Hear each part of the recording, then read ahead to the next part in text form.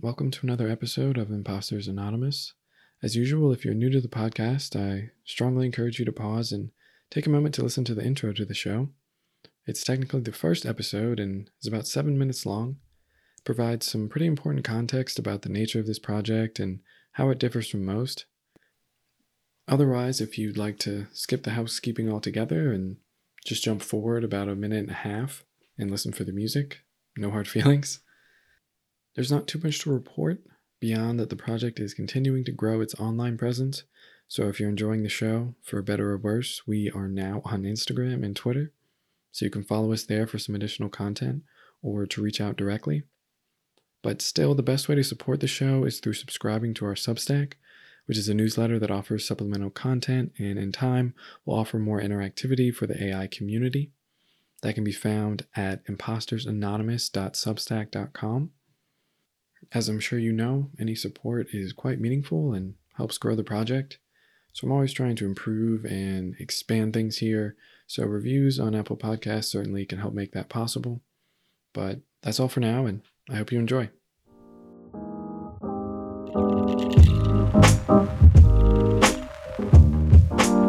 You don't know how lucky you are being a monkey. The past is just a story we tell ourselves. I am the smartest man alive! How do we know if we're in control?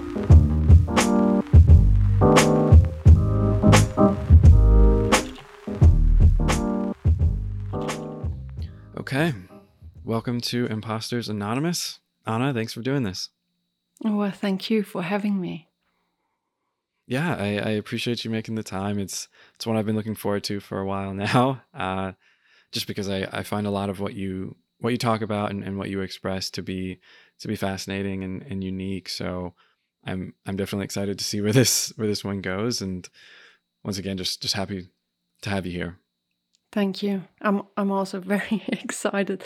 And the question, where is it going to bring us? This is I love that because we don't know, but in like 2 hours we know, and now we don't know, and I like that.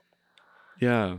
I mean, that's certainly at the heart of this whole project, is just kind of seeing where conversation goes when we try to leave certain expectations and labels at the door, and a lot of times it goes in unexpected directions. But I think that's maybe, at least to me, what's most enjoyable about doing all this is that I don't always know, and I end up stumbling upon things that I never thought that I would.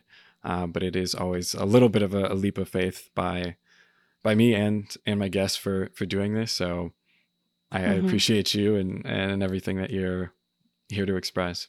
Thank you. But I have to mention that your format, I mean, I'm in love with it. I'm in love what you do. And I've been thinking about it because, I mean, this is the first time I've been doing so many interviews already. And, but I'm always very prepared. And I ask myself, why? Why do I have to be so prepared? And now with you today, it's for me the first time that I'm trying to speak without writing it down before. And I mean, this is something which is deep, actually. So, I mean, why do I prepare where I can be like seen? And now here it's anonymous, and I feel free and I feel good. And I think many people maybe felt that like this before when they were with you. And so this is really, I love your format. Yeah. Yeah.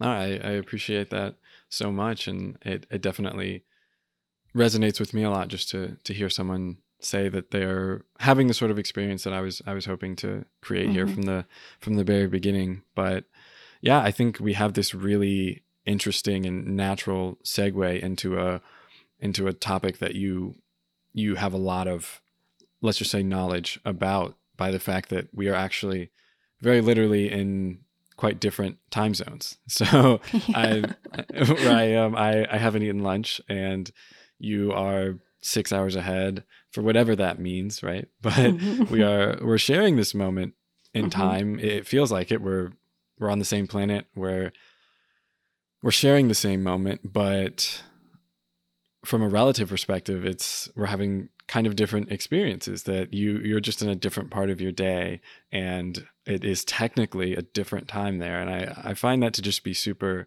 interesting, the way that humans have decided to construct this thing that we call time, to be able to organize our lives. And of course, like, we couldn't be doing this right now if it weren't for time, because how could we arrange this meeting? How could we have shown up here together today? But at the same time, it does feel kind of arbitrary at a certain point, where we're all in the same place, really, and yet we put these different labels on our in a way to quantify our experience, in a way that's helpful, but also when you pressure it at all, it kind of it starts to fall away a little bit.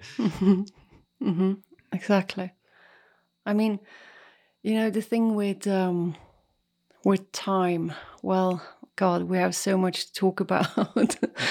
I mean, what I think is one of the biggest mistakes what we have done with time right now, as I see it, is that we take the topic time, or not the topic, we take time and we put it on a throne, and not everyone can have it. Just the ones who manage it well, and just some have time, some don't have time, and they who don't have time, they feel bad about it. And time, I mean, time is something, everyone has the same amount of it. Afterwards, we can talk about a little bit more about the relative stuff, but it's not correct. We all have the same amount of time. And but we get the thing. I mean, I remember once someone asked me, so Anna, do you have time? I say, yeah, I have time. Oh, I also want to be there where I have time. And I just didn't get it. I thought, yeah, but we have the same amount of time. I don't get it. Why don't you have time? And she said, yeah, but when I go to bed in the evening, I just feel so frustrated because I haven't done this and this and this and that. And yeah, I mean, there comes the classic concept of time management, that we have 24 hours, and what do we do? What do we put in there? And I think today's problem also with society is that, I mean, what happened in the last years, now suddenly we have an explosion of possibilities. It's like we have, it's shown to us every single day what's possible out there. And our mind, we are curious. I mean, the human beings are curious, and they go like, oh, I could do this and I could do that. And suddenly you have, on the one side, you have the 24 hours, and then on the other side, you suddenly have this explosion of possibilities. And that's where the balance isn't there anymore. So we try to, because now, to get back to this friend of mine who said she doesn't have time, she said, help me. And she said, you do the thing time. And I said, yeah, but I'm no coach. I'm nothing like that. And she said, yeah, but help me. I said, all right, so what do you want to do in your 24 hours? Just a very simple question. What do you want to do in your 24 hours? And she started saying, I want to do this and that, and I must do that, and this has to be in there. And I was noting it all down. And in the end, I thought, okay, so she needs to be more analytical here. And I said, okay, so tell me, how much time do you need for each task? Like, really boring old classic time management, which I don't like, actually. And she was telling me, oh, I need 8 hours for this, 30 minutes for that, 15 minutes for this. And in the end, when I counted it together, we came on 31 hours. And I said, And now I understand why you are telling me I don't have time. And now I understand why you are frustrated in the evening when you go to bed, because it doesn't work. It just simply doesn't work if we take our 24 hours. So Right. I think that's a big thing. And I mean, I have, you can't believe how it is compressed in my life. There is not a lot I want and have to do. It's very compressed, but this also means you have to protect yourself all the time, by many ways. Also to know, to what am I saying yes, to what am I saying no. But yeah, Right. Yeah. I mean, it's you know certainly that. You do you how do you treat time? How is it for you? With, if we talk very just about the 24 hours, how do they feel for you? Yeah, I mean, I think there's two sides to it for me, as there's with many things, and I think a part of me definitely resonates with what you were speaking to, or at least what your friend was, that I do try my best to be a what you might call a highly productive person. I try to get a lot done. I have a lot of things that I'm working on currently, and so at times I do get caught in that mode where I feel like I'm not getting enough done, or there's just not enough. There's not enough hours in the day, as people often say, to work and to tend to relationships and to just enjoy yourself, to do things that are important for your health. I mean, I could go on, but I do often find myself in that mode. I think the main way that I prevent myself from getting too overwhelmed in that sense is just by trying to take some time first thing in the morning to be mindful and to meditate, and to just kind of come into my body and into my senses, and to recognize that there is a certain stillness and acceptance that I have to move through the day in a way that's going to, yes, be optimal from a production standpoint, but also from a mental health standpoint, so that I'm not always in this state of stress or feeling as though I'm just not doing enough, and to be able to really focus on any individual task is really the best that I can do. And what is to come, sure, is relevant in some ways, but in that moment, all I can really do is focus on the present. So I find that to be quite helpful, but I certainly can acknowledge that sometimes I get a little bit, I get a little too much steam going when I'll create a list for myself, as you kind of spoke to, what I want to get done today. And everyone has this habit of just making this list that is pages long, and you can't do all of it, but nobody wants to do the very uncomfortable thing of actually establishing priorities and saying, okay, this is what is actually important to me. This is what needs to happen. This is what I really want to happen. And these are things that I just have to sacrifice and not do, because life is trade-offs. Do you know what comes in mind, which I actually read? I did not take note of that, but now I did, because you were talking about it. It's I had once a job. Someone wanted me in Taipei, in Taiwan, and he said, "Could you please come?" He knew what I do, and he said, "Could you please come and work with my team?" I said, "No, I'm not going to do this, because again, I always have to tell the people I'm no coach and I'm not a workshop mentor, anything. I talk about time from a different perspective." And he said, "Yeah, but that's exactly what I want." And he said, "I want you to talk about the moments." And we talk about this maybe later. But what the friend I mentioned before, that was like just 2 days before I left to Taipei. And I remember I had the notebook with me, and I was looking at this 31 hours and thinking about this conversation. And then I came to Taipei, and I came to this team, and there were 20 people.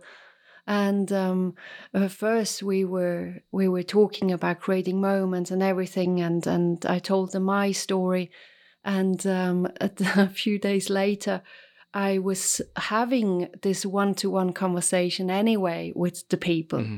And but I did it like just having a cup of tea together and talk about time, as I do with you now.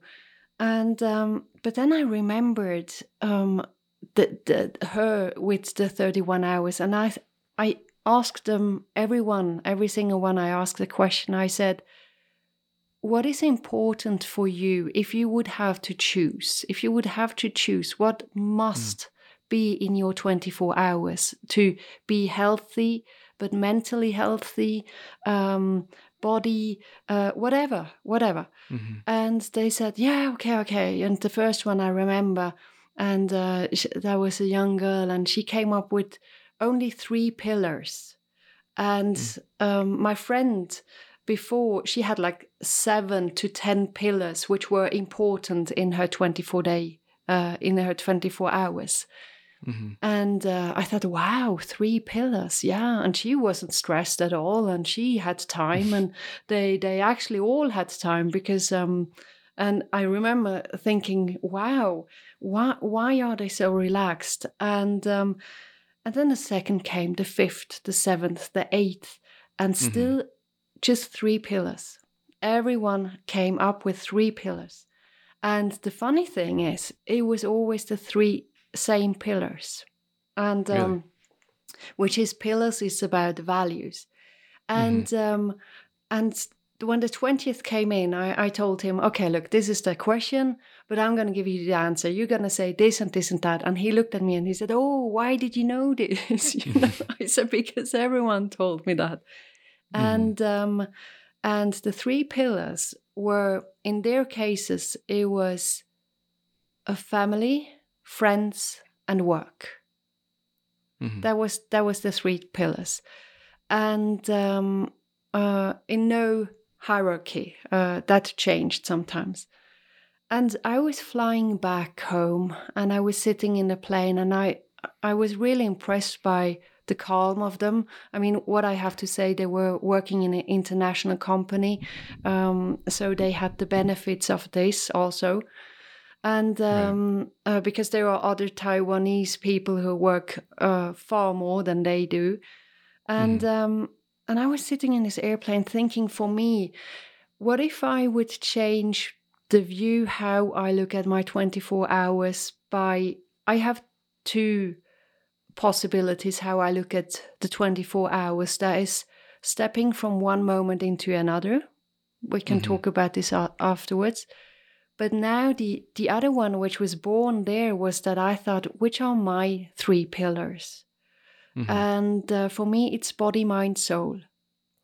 And that's the only thing I want to do during my 24 hours. I still have maybe sometimes a to-do list, but believe me, and I loved lists, but they have become rare because in the morning I ask myself, what does my body need today? And maybe he needs to go out, but maybe he needs rest. Maybe he needs good food. Maybe he will tell me, my body will tell me what he needs. And then I ask myself for my mind. I mean, my mind, that's my work. My mind gets a lot of attention and a lot of time, and I love it because I love to challenge my mind. And so my mind is happy whenever I write and when I think about time. And body, mind, soul. And soul is everything with people. Love. It's soul is love. And I will ask myself, with whom would I like to spend time today? And that's all. Body, mind, soul. I tell you, it has changed so much for me because it changes every day. It changes, and now and then we come into this rhythm of your own, and not. I used to do yoga every single day. I used to do meditation every single day. But maybe tomorrow morning when I wake up, maybe my body wants to go out for a walk, and that's all. Mm-hmm. Yeah. Yeah. Oh, that's super interesting. I mean, I think it's relatively intuitive, but I think it's a reality that a lot of people are not very much in touch with. And of course, as you spoke to, there's a lot of value in establishing habits and having structure in your life. But I think a lot of that actually comes from just the fact of momentum. That is important if you are trying to push towards a particular goal or place, that you have to do things regularly. You have to build that kind of snowball effect to get there. Mm-hmm. But once you've established that on some level, it sometimes it starts to lose its value if it's just like you're treating every day the same, regardless of what your body's telling you, regardless of what your mind is giving you, regardless of where you are.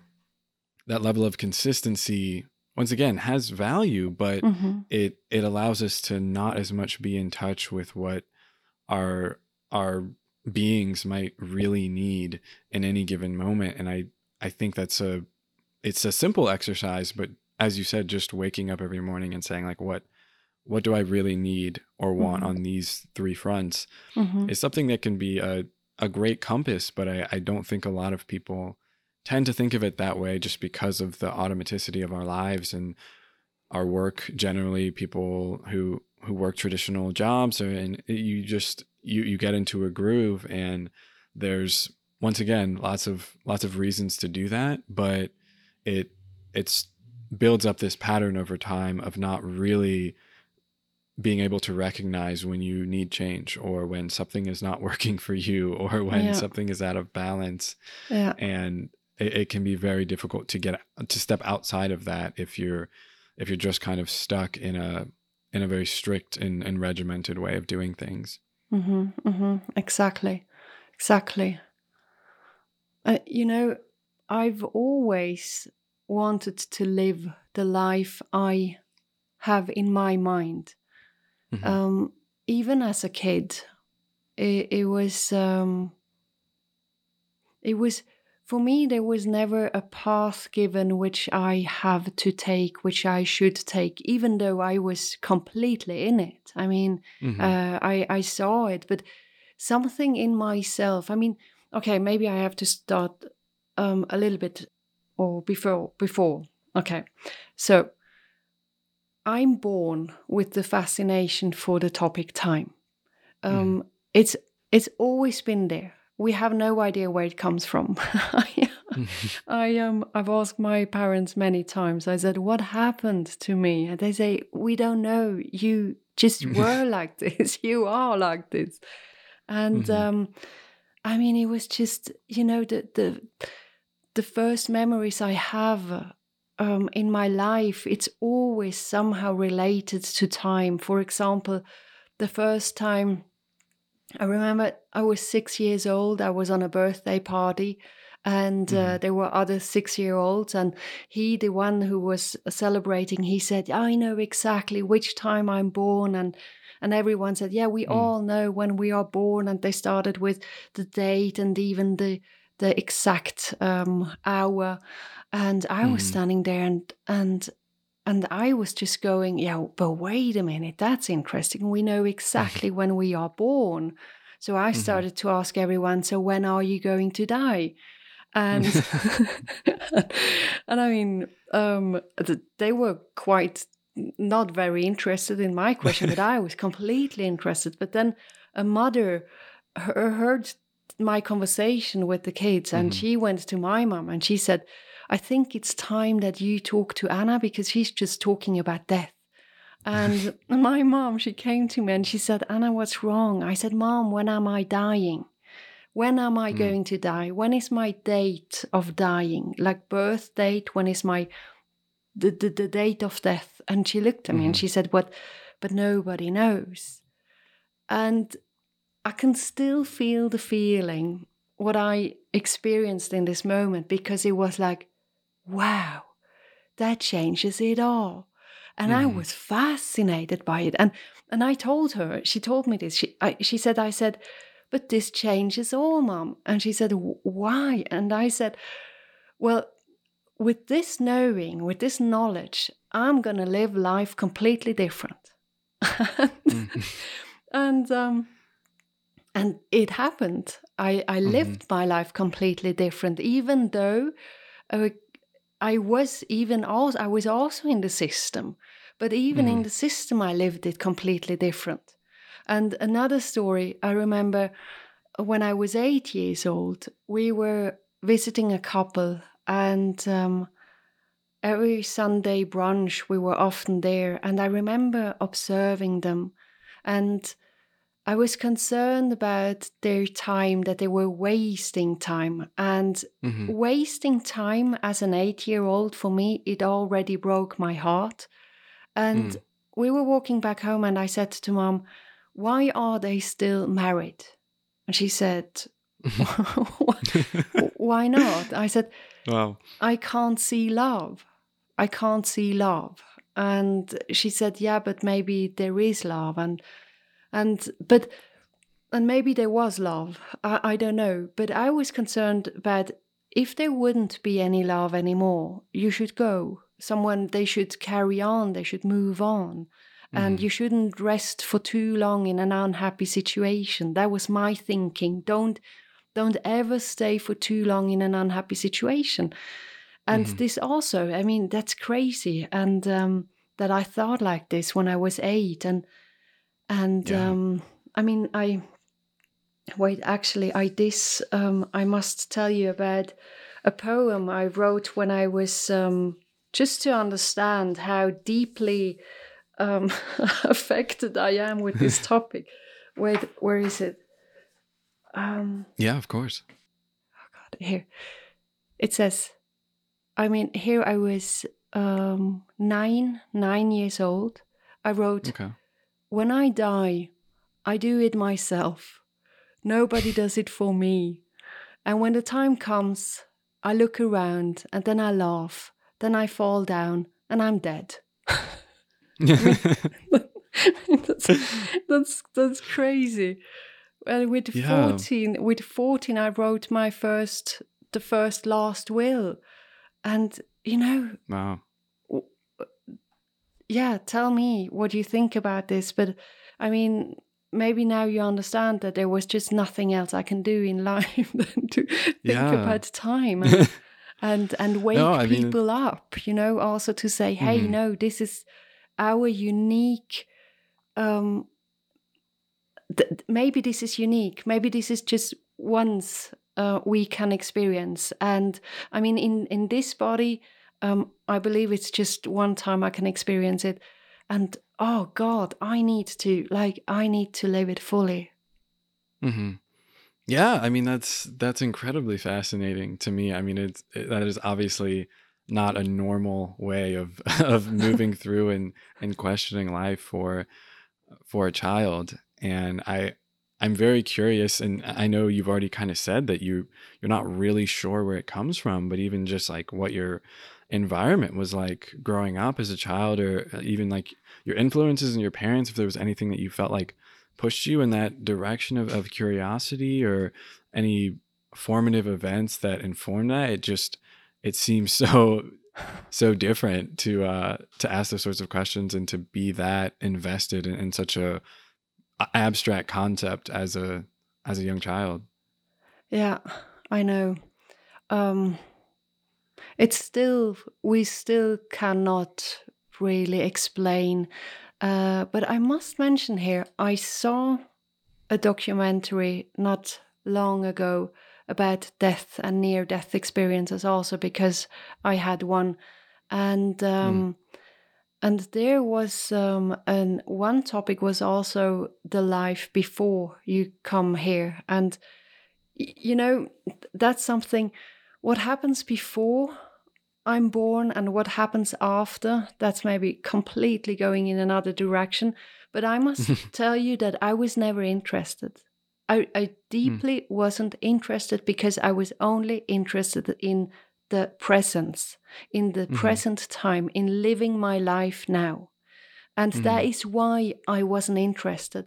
But then I saw there a few people who were really coming from another life into this life, and they still had some, they still were marked or had something in there which was from a previous life. And that was the first time that I was really sitting there and thinking, what could I have been before if I would be so deeply interested in time? But then again, it's a funny question to ask myself, but I'm too much present oriented to go deep in that. It's right. Yeah. And I mean, the influence of my, no, it's, I mean, apart from that, we have always been different and always been called different, my family. I mean, I remember once I was, the kids in school, it was not just me, they declared very different. They said, the whole family of yours are different. And I went home one day and I said to Dad, which he's just a wild one. Dad is an absolutely wild person and a deep one, and an artist, a philosopher, a little bit of all of it. Mom was this untouchable, beautiful woman, and yeah, but yeah, and then I come home and I say to Dad, they're always telling me we are not normal. That was the word. You are not normal. And I remember it so clearly because I was thinking that he's going to say, yeah, but we are different, But he said, well, I think we're quite normal. and I remember thinking, wait a minute. If my dad says we are normal and they say we're not normal, I didn't get it. And from that day on, normality for me didn't exist anymore. I understood because I couldn't understand that my dad, who is different, I would say, but everyone is. I can understand that he says, I think we're quite normal. That's when I thought, okay, I'm. This topic, it's check. Normality doesn't exist. Right. Yeah, I mean, that's certainly interesting, and it is all relative in that sense. I mean, I think everyone has some sort of sense that they are normal to themselves, and everyone goes through their lives through this one lens. All they ever have is what it's like to be you, and so you assume that the way that you move through the world and the way that you see things is relatively normal. I guess I'm putting air quotes on that, but as soon as you try to relate to anyone else on any front, you realize that it definitely is all relative, and everyone is just having a somewhat unique experience here as human beings. And it's, as a concept, it's maybe not something that's super helpful. Like it trying to strive for some sense of regression towards the mean of whatever society or culture you're a part of, sure, has a logic to it, because everyone wants to be socially accepted and to have friends and to build relationships. But at the end of the day, if you aren't able to express what you feel deeply within you, and if you're not able to be who you feel like you truly are and be around people that accept you for that, it's not really an enjoyable way to be. And I think we all can relate to that on some level when we, especially as children, we just try to fit in every way that we can. We just try to be like everyone else. And it seems as though you never really tried to do that very much, to your credit. But I'm curious if that was ever something that was challenging for you, as far as just moving through school and through the world and building friendships that you just felt so different, or people saw you as some sort of other in that way. Yeah, they still do. I mean, they still do. I get so many comments, and you can take all the words. You're crazy. You're a freak, but also in meaning it's with love, many people also who say, I would love to be able to express myself like you do. So it's still there. The topic is still like, it's an everyday topic, but I absolutely had to deal with it because, I mean, I to be judged still, it touches me. It really touches me. But the story goes like that. It was I was also someone. Okay, so they told me I'm different. Then I thought, okay, so I'm just, this being different, I'm gonna maybe hold it back a little bit. As kid, I think I did hold it back a little bit, but at the moment where I was with myself, I didn't. So I had my space where I could always express myself. I was always writing diary from early on. Every day I wrote down how I felt and everything. So this helped a lot. And then I just, one of the biggest values in my life is freedom. It's so every single decision, the big ones and the small ones, are based on how free am I going to feel afterwards if I say yes or no. And and I early understood that if I would get there where I don't care what the others think of me, this means freedom. And when I understood this, believe me, I would do anything to get there. I would do anything to get there. And it took me years. I mean, it took me years, even with, let's just talk about social media. It took me years to get on social media. I mean, I created my own company. I've never been on social media privately, never. I would never. I wouldn't. I wouldn't see why. But for business reasons, I do get it. But it took me about 5 years. And my marketing boys, you can't believe how they were insisting. 5 years, they were telling me, you have to be on Facebook, you have to be on Instagram. And I said, no, no, no, no. So that means also that, why was that?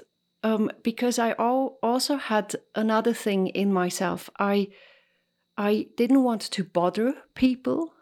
I didn't want to disturb people. I didn't want to take their time because for me, time was so valuable. So I thought, no, why should a stranger look at anything I do, watch me? Because that is his time. He should do other things with his time. And it was really the thing with, I don't want to disturb you. And when you do this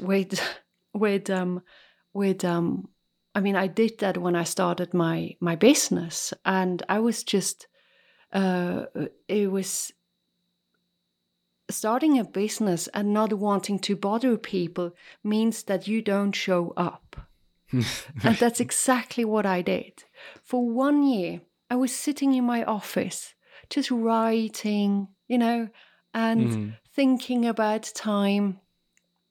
And so business went very bad, very bad. I could see that. And I mean, it took them so much effort. My boys, my marketing boys, and also my husband. They said, "Show a little bit of Anna," and I said, "No, I don't want to."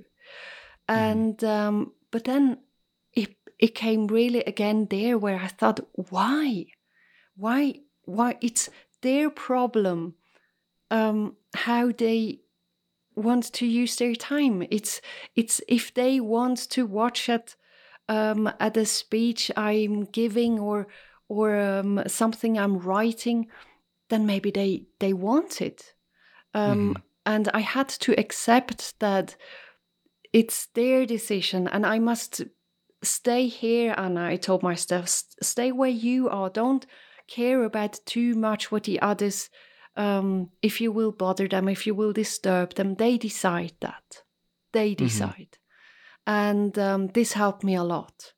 And the other thing was that I was once in a relationship which was good, but it was also there, you're so crazy and all that stuff. And whenever I didn't see him, I had my evenings for myself, and I painted my face, and I did all the stuff I usually do and usually did even as a kid. And suddenly I realized, my God, this is not good. You have to be able, also in a relationship, just to completely show who you are. And yeah, so it wasn't because of that, but this relationship ended, and that was afterwards my husband came into my life. And I mean, he just takes everything. He never judged me. But he was more the one encouraging me, telling me, you are a very interesting person and I want to know more. So he started this, and I started not just writing diary or opening up to my parents or my sister, which is my best friend, or my brothers, but I started to tell him who is Anna in my eyes. And that was the first step. And I remember it was at a fire, at a big fire I've done.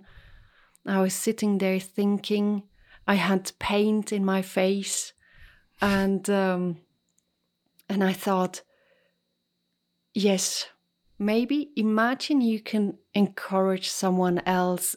It's not just that. I have to be very honest here.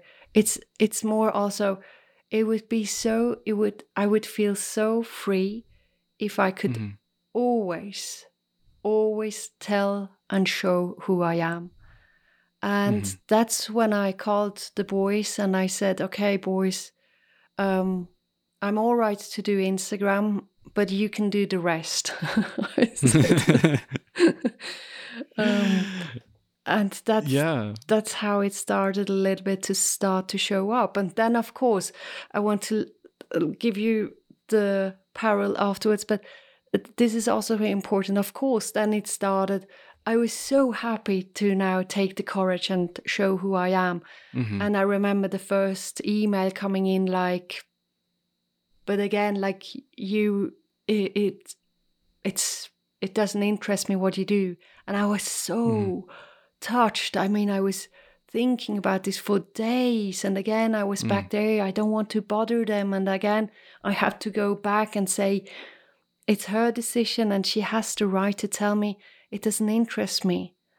But today, so many years later, I can tell you, Brandon, when you start to be honest, when you start to show who you are, you will have so many like-minded people.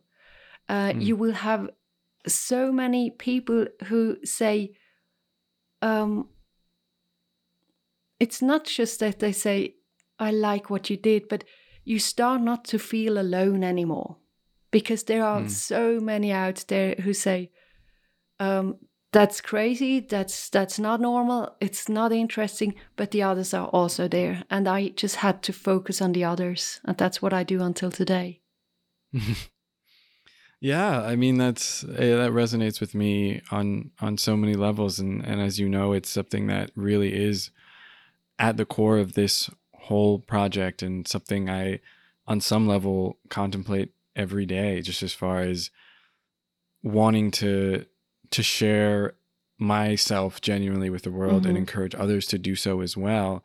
But at the same time, also, as you kind of spoke to earlier about when you first started your business, like there's this idea that maybe you should just kind of sit there and allow it to come to you, and to just focus on the internal and what you do. But such a big step is to be willing to put yourself out there and to simply own whatever you are and whatever you're willing to offer to the world. And if that's genuine, I think that, as you've spoken to, in time it comes through and people recognize that. And there's, of course, a lot of what goes on social media and online and in marketing and business that is very much the opposite of that. Yeah. And so I think when people see someone like you and they see someone who clearly is just being themselves and doesn't have a real regard for what other people think if it's not for them. That you have to accept that some people aren't going to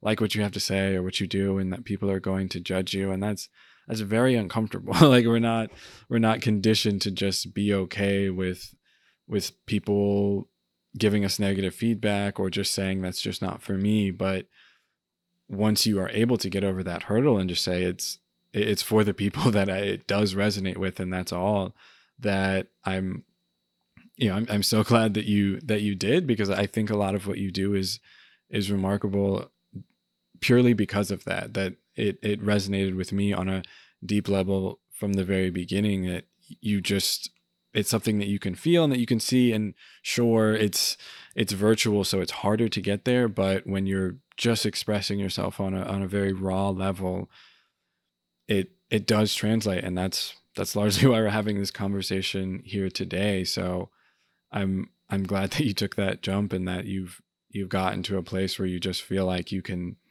be yourself and offer that up to whoever is willing to listen. Mm-hmm. It's very kind words, and thank you. But also, when I look at now, we come into, it is a time topic, because if I would start, I thought about, since I'm following you, I've done similar things once. I remember this. I did it anonymously, and I like that a lot, because I think it's there is some magic in it. I love that. It's the curiosity. We are curious about something which we don't know, and who we don't know, and I must repeat, that's why I love your format. And if I thought about this just a few days ago, I thought, okay, so if I would start all over again, would I do it the way I do it today? Or would I more go into your direction? And, I'm not a person with, I should have done it like this or that. Everything is perfect how I've done it. That this is my way, and I've created this way. I've done it. As I said before, I've always done it my way, and alla Anna, I say. But the thing with the social media, with the marketing, with all that, here comes the thing, it takes so much time. And that's also why I delegated it and just kept one platform for myself, because it's a bit fun for me. But the other thing is, why? Because I think we talk about content. If we are someone who wants content, we can just have exactly this what we have with you, and this is a deep conversation with people you are inviting, and that's enough. I don't need to know how you look like. I don't need to know how your social media channels look like. I absolutely don't need to. And it saves me time. It saves me time to, I listen to other podcasts, and it happened that afterwards I was Googling the person and right. Why can't I just stay there, that in the content, what she thinks and thoughts and the ideas? And so I must tell you, no, I think you're way ahead of us all now, I think. Yeah, I can only say thank you for that endorsement. I think it's certainly flattering, and I, of course, on some level think that my idea is compelling. I wouldn't be doing this otherwise, but I do, as I spoke to, it is something that I go back and forth on. And I know we talked a little bit off air about my last episode and how it is just kind of this I'm always having to remind myself why it's important for this to exist the way that it exists, because everything else is different from it, and everything else, the whole system is organized so that things work that way. And for me to do it this way, I know that it presents so many natural barriers that all the time I'm just like, wouldn't it be easier if I just did this? And I know. not that I don't take the easy route sometimes, but it's always a challenge. But it's also, every time I'm able to remind myself, and even just have a conversation like the one that we're having right now, that I typically have behind closed doors with friends or people who are close to this project, that feel this way, that it is something worth doing, and that there is something valuable here, that people are, it's sure maybe a small number of people, but for those people, I feel like it's worth it to offer something up that is just that it just is purely content based, and that you're able to just kind of take it for whatever it is in that moment, as much as you can as a human being, despite our proclivity to judge and to label and to want to organize our thoughts around everything. Just like you said, you listen to something and immediately it's let me learn more about this person. Let me figure out how to frame what I've just learned from them. And the idea that you could figure out something about them and then it would totally change the way you thought about what they had to offer. It's kind of unfortunate. And sure, it can be valuable on some level. And I try to always acknowledge that. It's not like this contextual information is irrelevant. It's just that it, especially on the front end, it prevents us from just really having an open mind and being able to take in something new that otherwise you might have been closed off to, or that you might have judged or just kept on the outside or put in a certain box.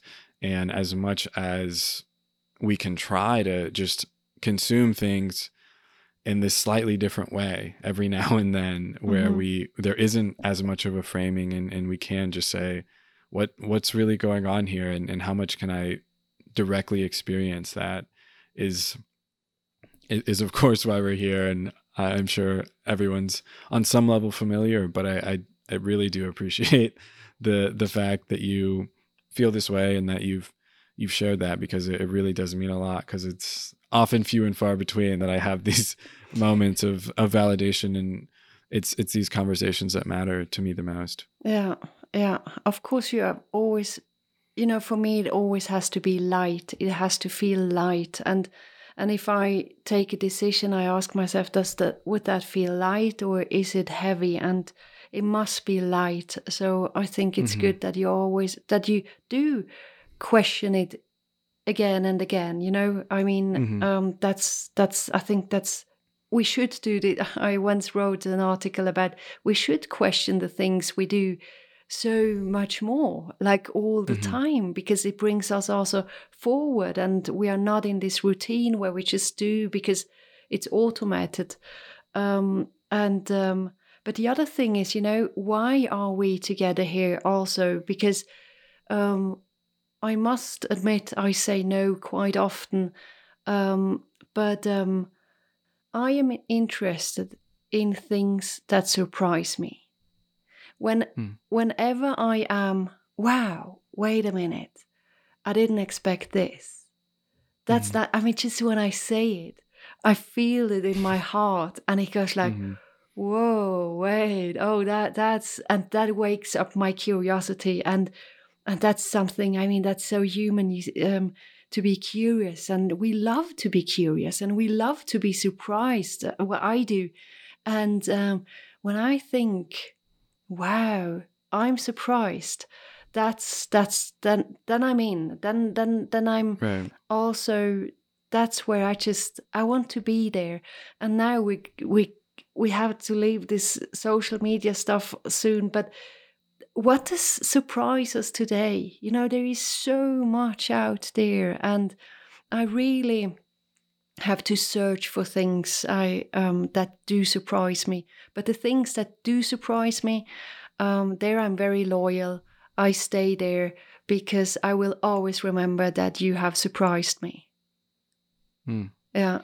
Yeah, I mean that's super relevant, because I I just feel like on a day-to-day basis, that's sometimes a bit of a trap that I fall into on the other side of that, where I think people that know me well know me as someone who is good at generally analyzing things and even predicting things at times. It's not like I'm clairvoyant or anything, but it is something, and it's part of what I do at work, and a lot of just my life is being able to look at a situation and to take in the context and to read it and to be able to potentially predict where things go. And I sometimes can fall too much into that trap on my day-to-day life, where I feel like I know what to expect out of people, or I know what to expect out of a situation.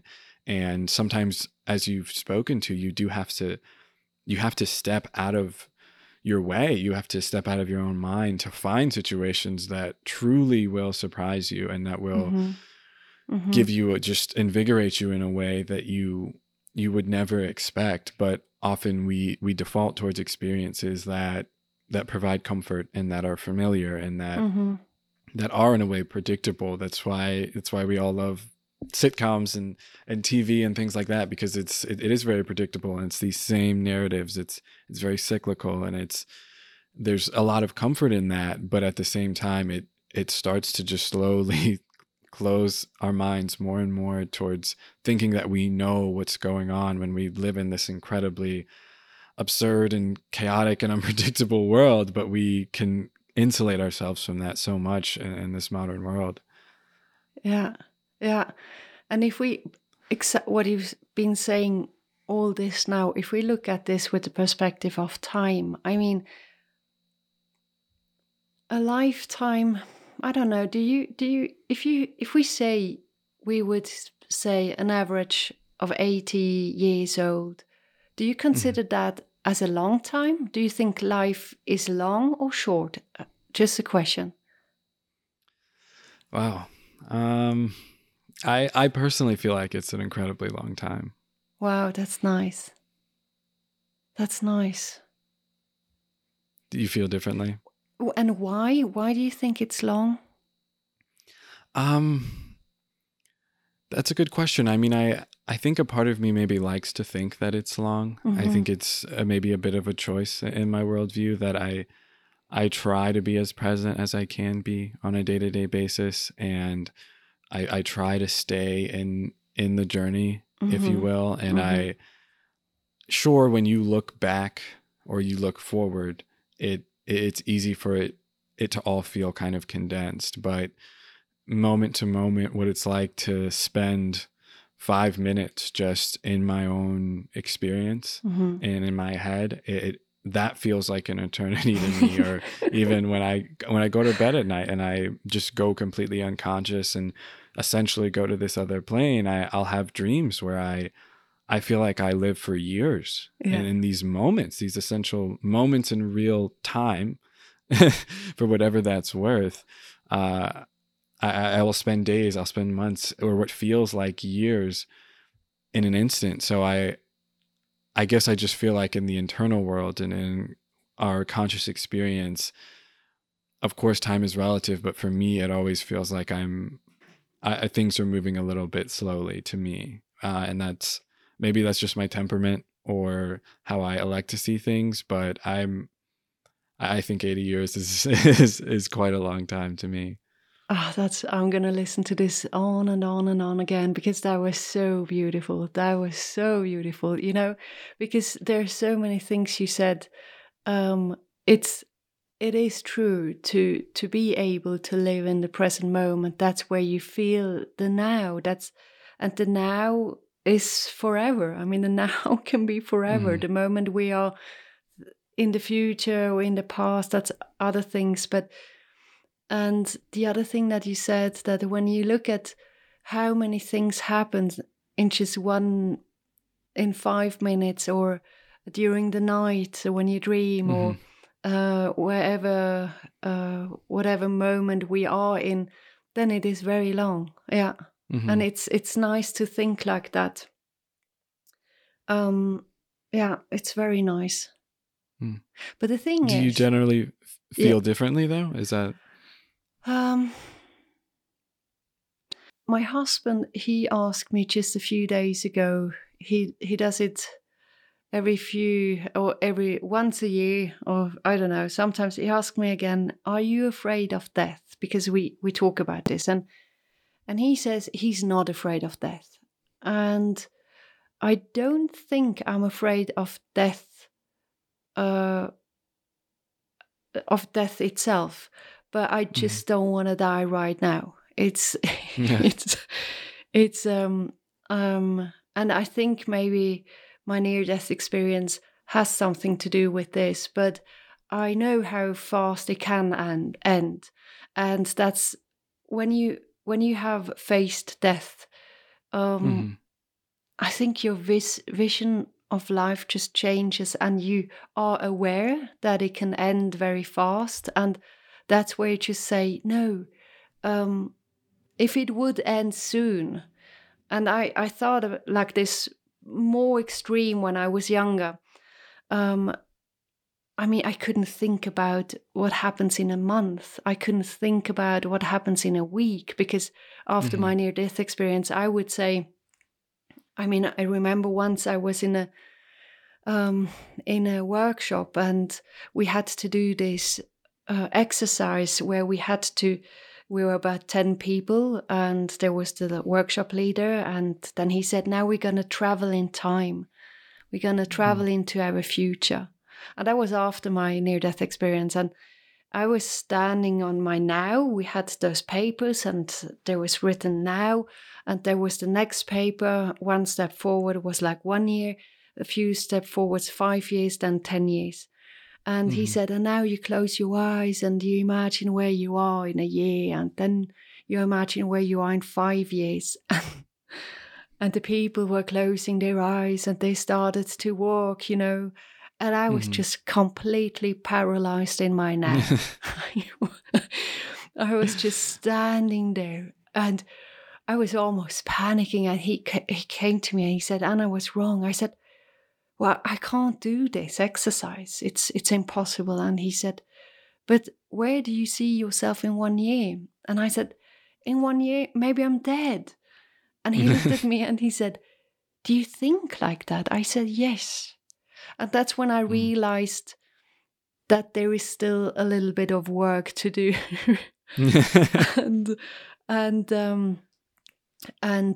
But it took a long time. It was my husband.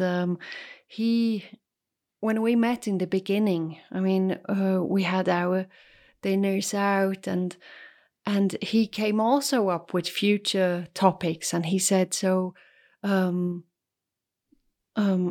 remember he said, he showed me a village which was on the other side of a lake, and he said, maybe next summer we could go there together. And I was looking at him, I said, next summer? And it was like 4 months ahead. And he said, yeah, well, why not? I said, well, yeah, because maybe I'm not here anymore. And he said, oh no, is this not serious? I said, yes, this is serious, but maybe I'm not alive anymore. And he said, okay, we have to talk. And he really taught me to have dreams again in the future. And he taught me to have visions. And I remember clearly when the first time, and that's maybe now 10 years ago, when we were in a pizzeria in an Italian restaurant, and outside it was snowing, and I was eating, I was looking outside, and I saw a place where 2 people were sitting, and suddenly I saw myself with him, but very old. I saw myself as a very, very old lady. And I was beautiful. I was sitting there, and I had still all this love for life and everything in myself, and you could see this in my eyes, and I was wrinkly from head till toe. And I saw this image of myself being old, and I just started to cry. I was just sitting there and crying. And he said, why? What's wrong? I said, I saw myself for the first time getting old. And that's when I approached where you are now already, that I thought, no, life can be long. And it's going to be even longer if you take every moment as a little life, as a mini life. You know, every day. It doesn't. For me, a day is a mini life. I want to go to bed tonight to say, I lived a good day. As in the end of our life, we can say, I lived a good life, or I did the best out of it. So yeah. Yeah, that's a fascinating thought. I've never. It's something that I guess I've. It's hard to put into words as far as what it's like to genuinely imagine yourself in the future. Of course, it's easy to imagine yourself in the past because we know that, we remember that, but or I guess we think we remember it at least. Sometimes our memories can be quite unreliable, but when I think forward, I guess just to clarify my point to some extent, it's not that I don't think about the future, or that I don't think that the time that we have here is incredibly scarce and valuable. It's not like I feel like I have time for everything, or that I allow that to necessarily impact my priorities, but it's definitely interesting sometimes to try to subject ourselves to those sorts of exercises of in 10 years and 20 years, or when I'm on my deathbed, for whatever that's worth, what that will be like. And I've had some unique experiences, some I've subjected myself to, but some, as I spoke to, even just in dreams, that I don't know how unique it is, but for me personally, I tend to have very vivid dreams that seem to span a long time. And I've had dreams where I was dying, like I knew I was dying, and the details don't really matter that much, but it was a situation where I knew I had hours to live, essentially, and I had to take those moments to talk to my family and to contemplate what I would really say if this was it. And that was a really interesting experience to wake up from, to really be in this place of like perceived closure to your life at a very young age, and then to wake up and be like, oh, that I'm alive, and I don't think I've ever been happier to be alive after that moment. But a part of me was also kind of confused, because I had to go to that place of this is death.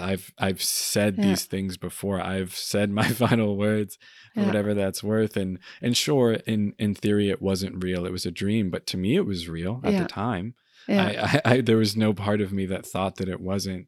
And I've had a few experiences like that in my life that didn't necessarily, it wasn't actual jeopardy. I wasn't actually going to, like, I wasn't in a truly dangerous physical situation, but whether in dreams or in different psychedelic states, just having to grapple with that sort of thought and experience is something that I have touched. So I do feel like that to some degree informs the way that I think about just time in the future and whatever I do have here, and how I ought to just orient myself around that.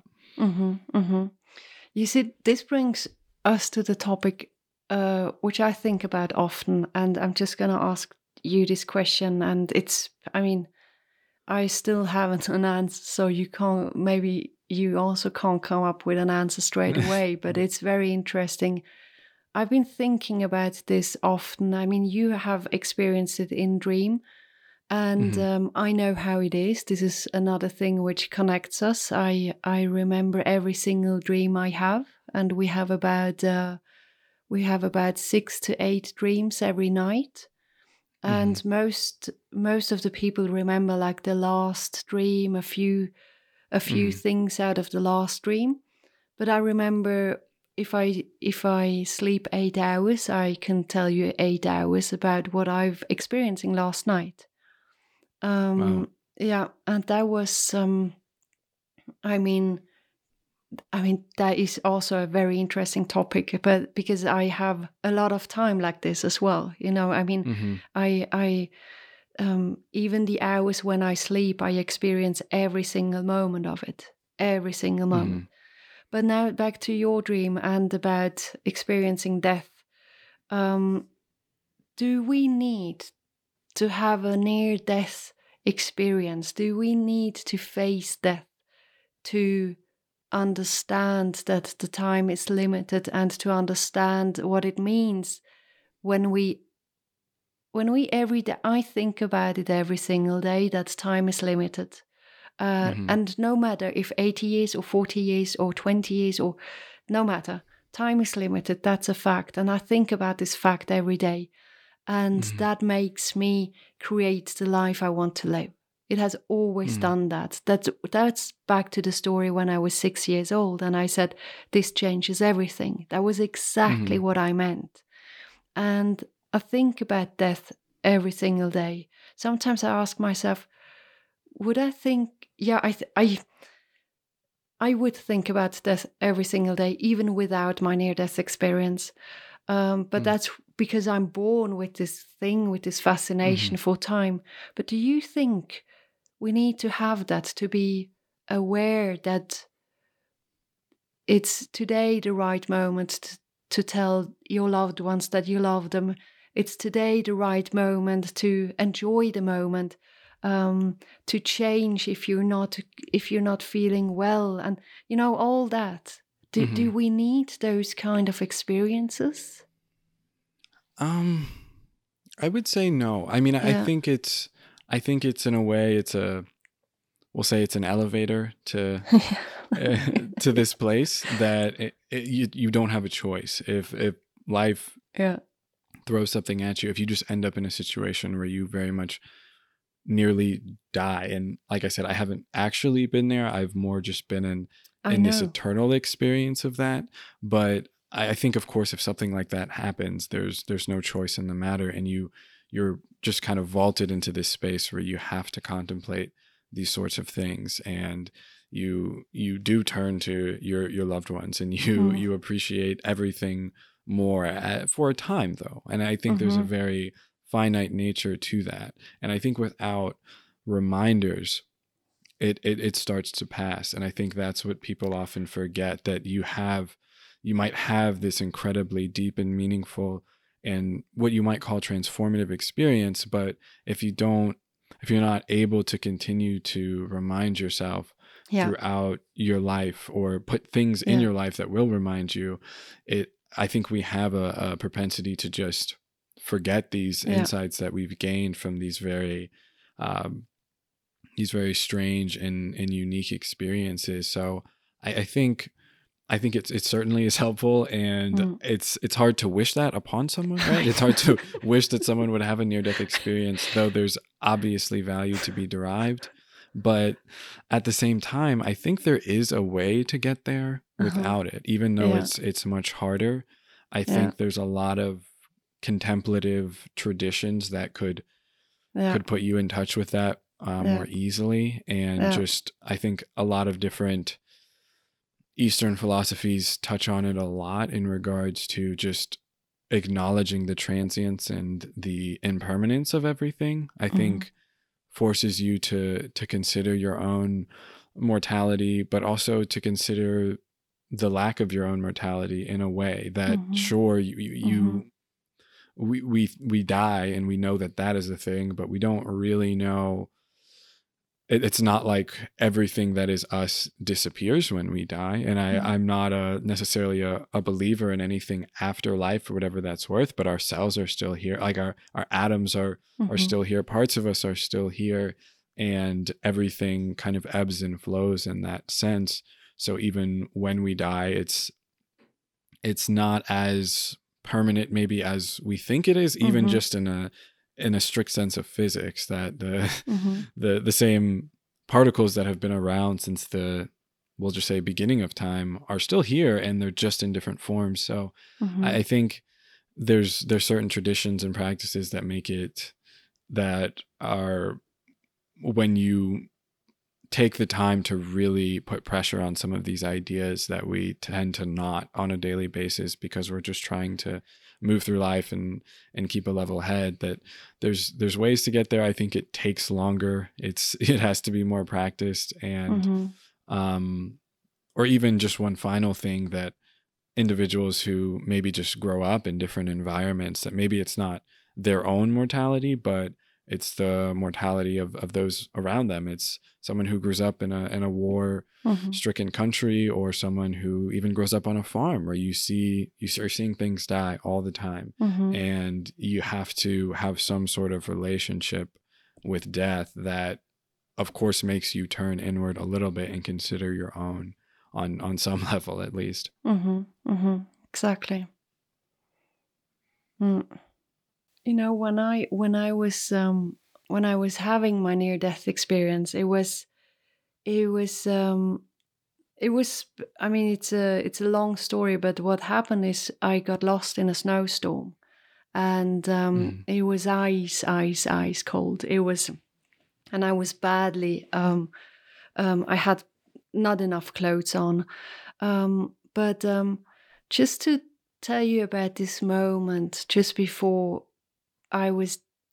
my body was he was shutting down, and I mean, there are so many stages before, but the one which was the most fascinating one for me was when the body thinks, okay, now that's it, and you know, it was a slowly thing. It was over hours, and it was I just felt how the body is coming to the end now. It was enough, and too many stages already had passed, and then it just, I mean, I wish it happens again when I will really be dying. But what happened was, it was just coming this flashback with images, just one after another, and I mean, the funny thing is that in that moment I didn't think it was beautiful, but I didn't get it.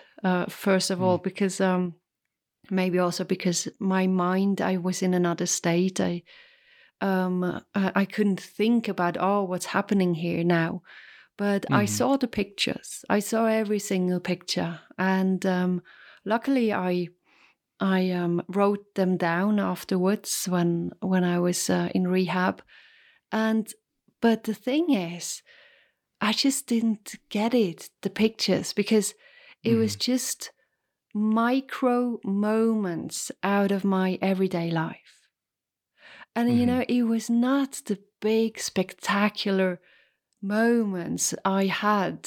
It was micro moments out of my everyday ordinary life, and and I thought, oh, is that what I'm going to remember, like micro moments? Is that really it? Yeah.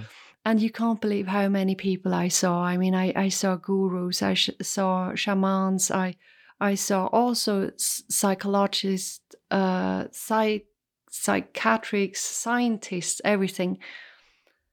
And what's interesting is that in the end, they all said the same, but one, he really got it on the point. He said, what you are asking, because I was asking them, why those pictures? I said, why those pictures? And he said to me, what you are asking us is, what do we remember in the end? In the end, what do we remember in the end? And at that time, I remember, I thought, I'm not sure if that is my question, but it was, what do we remember of life? And he said, it's the same when you're going to go to bed tonight. He said, close your eyes and think about think about today. And you will experience the same. You will have pictures coming up. Random. You think it's random pictures. But then you take them, think about them tomorrow, and think about, are they really that random? Because I called them random. I called them banal.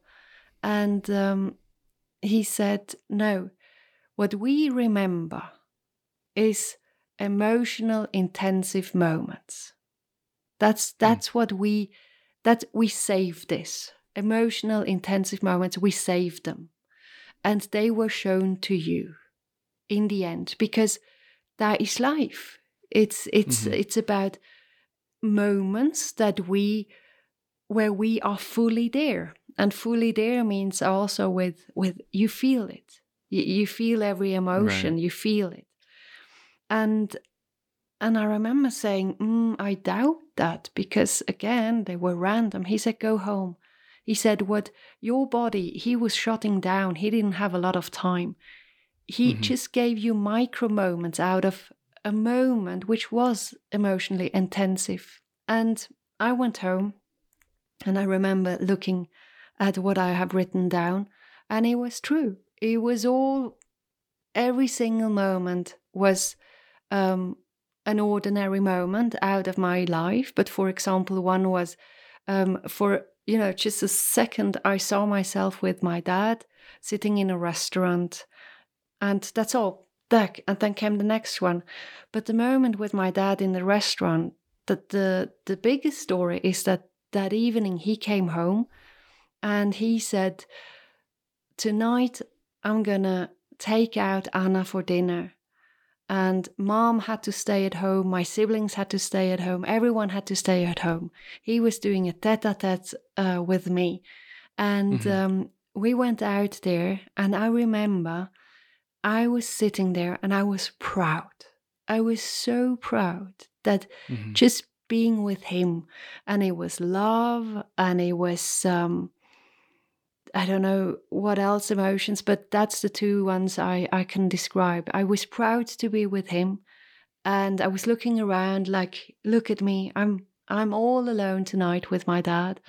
And the other thing is love, because I love my dad, and I took every moment, and it was true. And that's when I realized that the value of our everyday lives, the value of the moments we are experiencing in our ordinary lives, that's maybe what it is. That imagine that's life. Imagine that that's enough. That it is. That it's there. It's all there. And I was just so happy to understand that for me, for myself, that I just really need to fully be in it, in the moment. And by the way, that was also when I understood that that it wasn't just the beautiful moment showing up. I remember as a kid, I had to go to a funeral, and this one was showing up. And that's when I understood it's about all the moments which are intense, also the bad moments, the sad moments, and I really started very early on to embrace every moment. And I mean, today I can say, and I'm thankful for being able to say that, but I can say that when I see a bad moment coming, and when he's just there, this bad or sad moment, I can embrace it. I truly can embrace it, because I know this is part of life. This is also life. Everything else would be an illusion. And I can embrace them. And of course, it hurts when my heart hurts, and I don't want it to hurt. But I leave it a little bit in this sadness, and I embrace it. But then I try to get out of it again, to be there where my heart is not hurting and where it is good. But yeah, so that's how do you look at those bad and sad moments in life? Can you embrace them?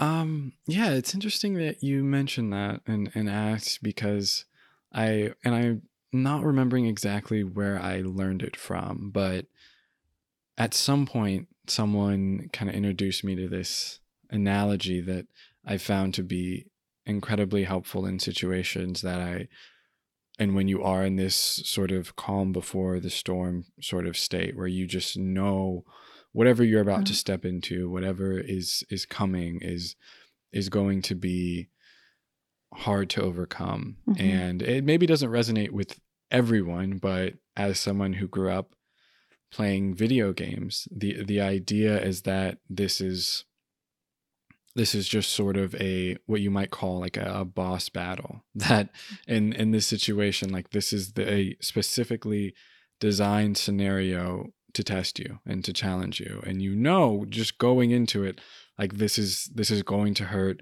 you will fail, it will take try after try after try to overcome.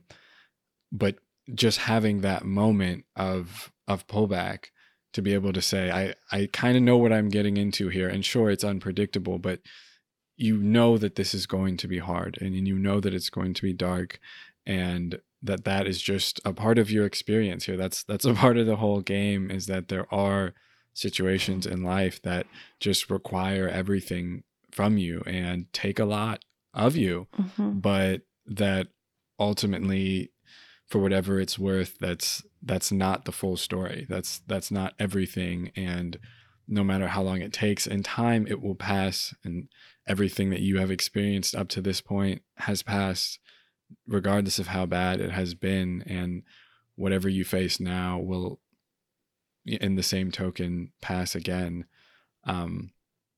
And that's how I try to approach those situations when I can see them coming. And to me, it helps just to set the tone and to recognize it more as almost an opportunity or a challenge, as opposed to just some sort of situation that I might just totally fall victim to. Yeah, that's a better word. That bad or sad moments. It is. Because it is. We grow every time. I mean, we grow every time. And that's, again, if we talk about the lifetime we have, the people who do not experience it,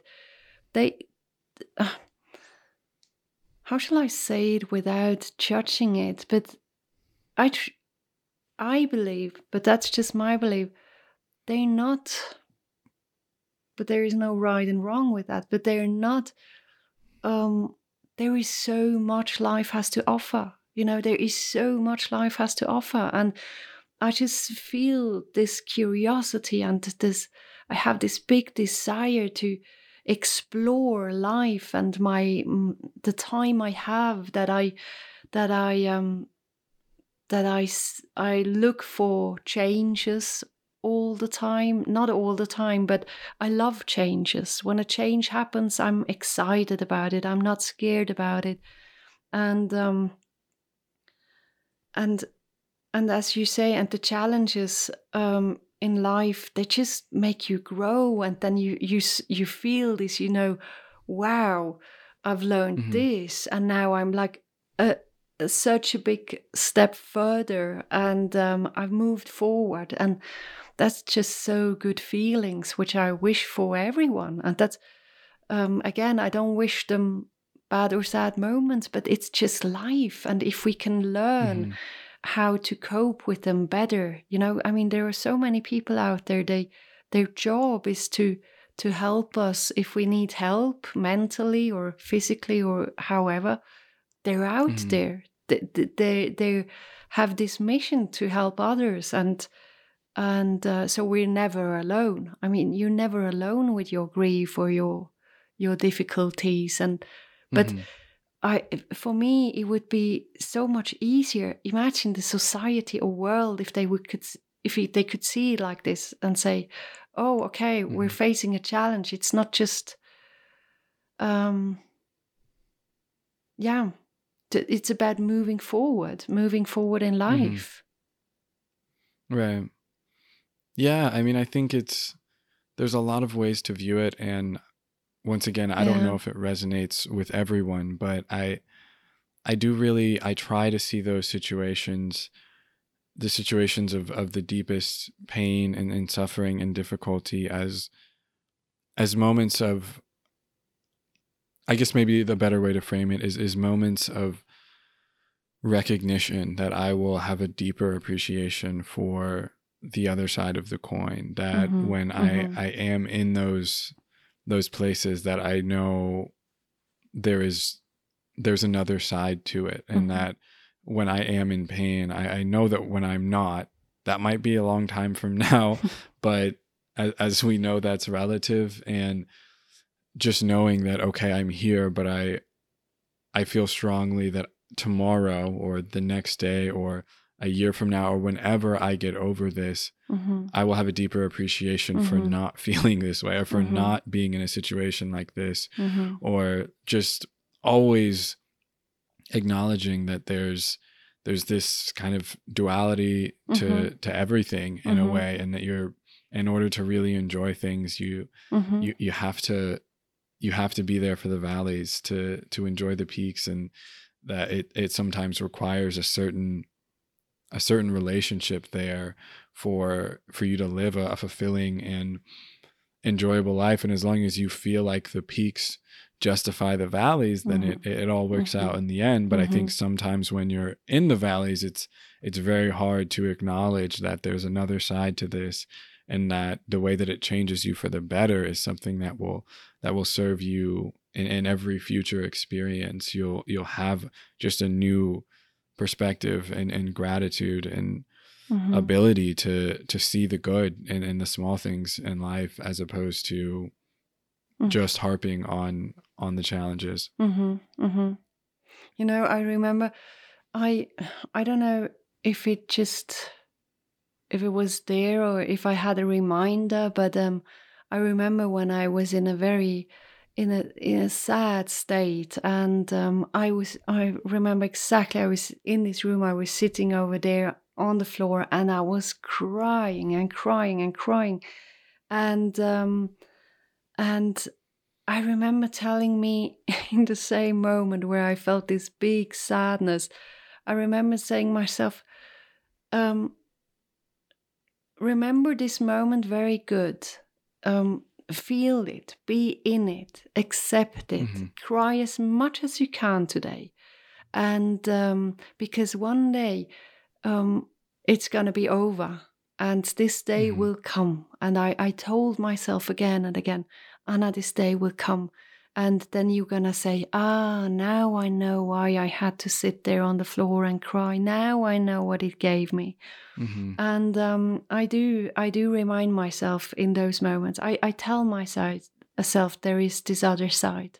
I think it's a good reminder to remind yourself. Yeah. Yeah. You know? Yeah. And another story which comes into my mind is also about those challenging moments, and that it's just really part of life, and that it should be more normal, you know. But that's maybe again society. We don't talk about those challenges, and it's all bright and fun and all that. But that's not life. It's just really not life. And I remember once I was visiting elderly homes, and we talked about time. And in these elderly homes, I was in many different, but what was so incredibly touching and unforgettable for me was that I had like a little structure to go through the conversation with those people. I thought, let's start to talk about exactly the moments they remember and about the past. Let's start to talk about the past. And I mean, they came up with stories one after another. It did not stop. And you know, again, big stories, tiny stories, like really, again, micro moments where you think, how can an 80-year-old lady remember how she put her hand in her father's hand, and she said she remembers how it feels because she did that every day he came to get her from school. And you know, and again, they were just talking about those moments, and many again challenging moments as well. And then I moved on. Like after 2 hours, I said, okay, so now let's move on and let's talk about the presence, the present time.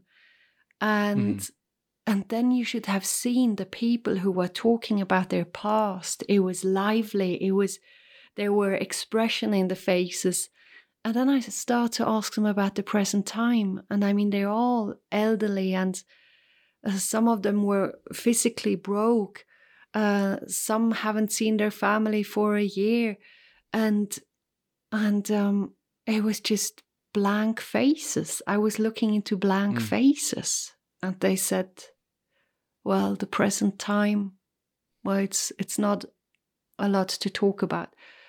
Just again, how relative also this is. I mean, we learn to be in the present. We learn to be in the present. But there will be a time, one day, where the present isn't that interesting anymore. And I sat there, and it was just, for me, it was just, this is crazy. This is crazy that I am understanding this now, that one day the past is going to be big. One day I'm going to sit in this chair, hopefully like those people. I'm just going to be sitting there all day long. What are you going to do? You're going to close your eyes and you're going to dream, or you're going to go back into the past and remind yourself of your memories. And I mean, it just touches me deeply, because I remember sitting in the car afterwards. My husband was with me again there, and I looked, we didn't talk, it was silence. And I said, imagine what are we creating today that is worthful, that we will be reminding ourselves one day? You know, what am I creating today which is worthful to be reminded of? And this changed a lot. This really changed a lot. And of course, to finish the story, I said, yeah, all right, so let's move on. Let's talk about the future. And then they just laugh. They just laugh. And I said, why are you laughing? And they said, Anna, we don't have a future. And that's another thing to think about it. To be there one day where you say, my future is tiny, and today it's huge. Our future is huge. I hope so for myself, and but I don't know. But this gets me back into the present moment. But just to understand that, and that's what I understand. Wait, I have to be good with my past. I mean, because if you sit there, and these are stories which I heard later many times, regrets, all about regrets and about, and I was very early. I was in my 24. I was 24 years old when I also worked with women with breast cancer, and the same there, in the end of life, and when there are regrets, it freaked me out. It really freaked me out, and I thought, how do you live a life without regrets? Is it possible to live a life without regrets? And some will say yes, some will say no. I've heard someone say it's normal to have regrets. You just have to be in forgiveness. You have to be able to forgive. And I don't have any regrets until today, but that is because I do, when I say goodbye to no matter who, I say goodbye if as it will be the last time. It's quite annoying for some people. I mean, my husband, if he goes to the supermarket, I mean, there must be this kiss. There must be this huge kiss, and not just a kiss, No, it must be a deep kiss, and same with my dad. He just a few days ago he left without saying goodbye, and I knew the day after he's going to be back. But that just doesn't work for me. I called him. I said, no, this for me doesn't work. Maybe this is a reason why I can say I have a very life without many risks for regrets. Mm-hmm. Yeah. But now I've been talking a lot. But what do you think about this knowledge that today we always say to be in the present, the past is the past, the future is the future, but it will change one day. Mm-hmm.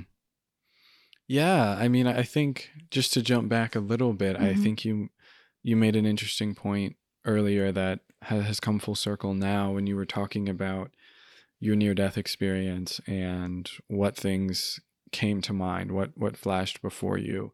And then you were talking about these older folks in these homes who sure aren't necessarily at their deathbed, but in a way they're close and they're aware of that. And that to some degree on a day-to-day basis, that's part of what we're doing is trying to create these moments, to be present enough in any given moment to leave a bookmark or to leave breadcrumbs for our future selves, so that we have these moments to remember. And so that when we get to a certain point in life, whether that be old age or just death in any capacity, that we were able to leave these breadcrumbs by just fully accepting the present and just being there and observing it for what it is. So there is this constant relationship between the past and the present and the future that we can't escape, even though theoretically we always want to be in the present. We always are kind of preparing for the future and living out whatever we've come to be through our past. So I think it's impossible to always be present. Like sure, that maybe would be ideal, but we do to some degree live our lives always kind of there's this buffer. There's a concept that I'm not remembering perfectly now, but we're always kind of behind the present in our experience, that there's a buffer between the sensory input and our ability to process it and all of that. But that I think it's something worth aiming for, but at the end of the day, we still are stuck in this continuum that's all related, and we always have to try to balance these three things in some way or another. Yeah, but you're really saying it, because we have to. I mean, we are the only species which are experiencing those 3 times, and there was this time where I thought we have to take the benefits of all the 3 times, and I mean, just remember what I said, that I was such a present-oriented person after my near-death experience. I mean, it was just, as I said, I couldn't even think what happens in a week or in a year. Impossible. But now, just think about it, I was in this state and I created my own business. And I remember exactly when I was sitting with some marketing guys, and they were asking me, yeah, but where do you see your company in a year? Where is it going to go? And I was sitting there and I thought, no, God, I said, I have no idea. Yeah, okay, but do you have a vision? Do you have a dream where you want to go? I said, no. So again, business went very bad because I mean, you can't be. Look, there is a negative side or a disadvantage just to be in the present moment, and there are studies out there. It's people who are very present oriented. They also have, for example, a higher level for addiction. Why? Because that's exactly the one who, like, how many people who live on the streets, they are very present oriented, because and you will hear this when you say, no, you shouldn't drink that bottle now, and they will say, oh, but I don't care what it's tomorrow. The today matters, or somehow I don't know how they would say, but the present-oriented people who are highly present-oriented, as I said, I wasn't able to dream. I wasn't able to have visions. The future was just not there, and that's a shame. I mean, that's just a shame. Today, how it feels to be dreaming about something, and but I had to learn it. The negative way about I live in a country where the people are extremely future oriented. It's we learn this also already in school. What do you want to be when you grow up? It's all about the future. I mean, it starts so early on, where we have to think about the future, which is crazy. And but here everyone knows exactly what they will be doing, or maybe they don't know, but they think they should be knowing, and they search, and then this comes up with, one day I'm going to have this, and when I have this I'm going to be happy, and when I have that and achieve that and all that. And the future-oriented persons, they just, if they're highly future-oriented and just running after the future, that's where I would say, now you're really missing the present time. Now you're running past it. And the same with the past. I mean, but that was the elderly people teaching me this, because I was always saying, the past has shaped me. I'm happy for my past, no matter what has happened. It has shaped me. I'm very grateful for my past. But that I could even go there to think that, I mean, I've always written diaries, and I never thought that I ever gonna read them again. But after this elderly home visits and the past, I thought, no, I'm gonna read them just sometimes, And now sometimes I take a book out of my past and I read a few pages, and it's like, it really is. It's a journey, a time journey, and it's all right. I mean, there are things in it which I don't remember. There are things in it which I think, oh dear, Anna, did I think like that? But I'm all fine with it, because exactly, it has shaped me. And but yeah, so exactly, to go back to those 3 times, I mean, we really should, you said it, we should have a beautiful balance. And I don't want just to be in the present time, maybe most of the time, but I want to be able to be all right with my past, and I want to be able to dream. Yeah. No,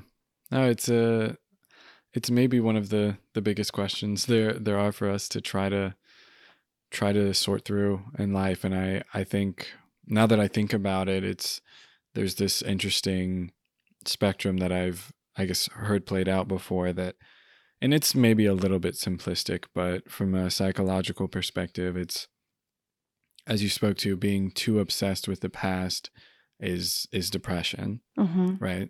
And then being too focused on the future is anxiety. And then as you've just kind of laid it out now, which I hadn't necessarily thought about too much, is being too focused on the present is maybe, I don't have the perfect word for it yet, but it's some mixture of almost anti-social or even hedonistic, that if you're too in the present, it's almost impossible to function as a part of society, or to maintain relationships, or to plan in a way that's necessary, or to learn from your mistakes, to not be someone, as you spoke to, that's just on the street or living life only for every given moment, and not able to consider the future consequences, or the past explanations for any given situation in the present. So maybe I'll be able to work through that some other time and figure out what exactly it maps onto for the present. But I definitely think it's an interesting way of looking at things, and just really illuminates the fact that there has to be some sort of balance, and they all play a role, and we can't avoid any of them. But that falling too much on either side of that is certainly not where you want to be. Yeah, exactly. What may I ask you a question? Mhm. Yeah, what do you mean with what does being social for you mean? Because this it's highly interesting what you just said, because I always consider myself as not very social. Mm. But then when I say that to my friends, they say, but here you are with us. I say, yeah, but Mhm. that's you guys. And they say, yeah, so what else? Do you think that being social means to be around people all the time? I said, yeah, maybe. And they said, yeah, tell me. Oh yeah, sorry, I was just gonna say that, at least to me, and I haven't really thought through it all that well, so it maybe isn't the most elegant choice of words, but what I'm more speaking to is, I guess, two-sided to some extent, that there's social in the sense of society, and these constructs that we organize our lives around. So someone who maybe is, maybe here's actually a very relevant example, that like someone who is a monk, you could say that that's maybe the closest we get in our modern world to someone who is doing everything they can to truly live in the present.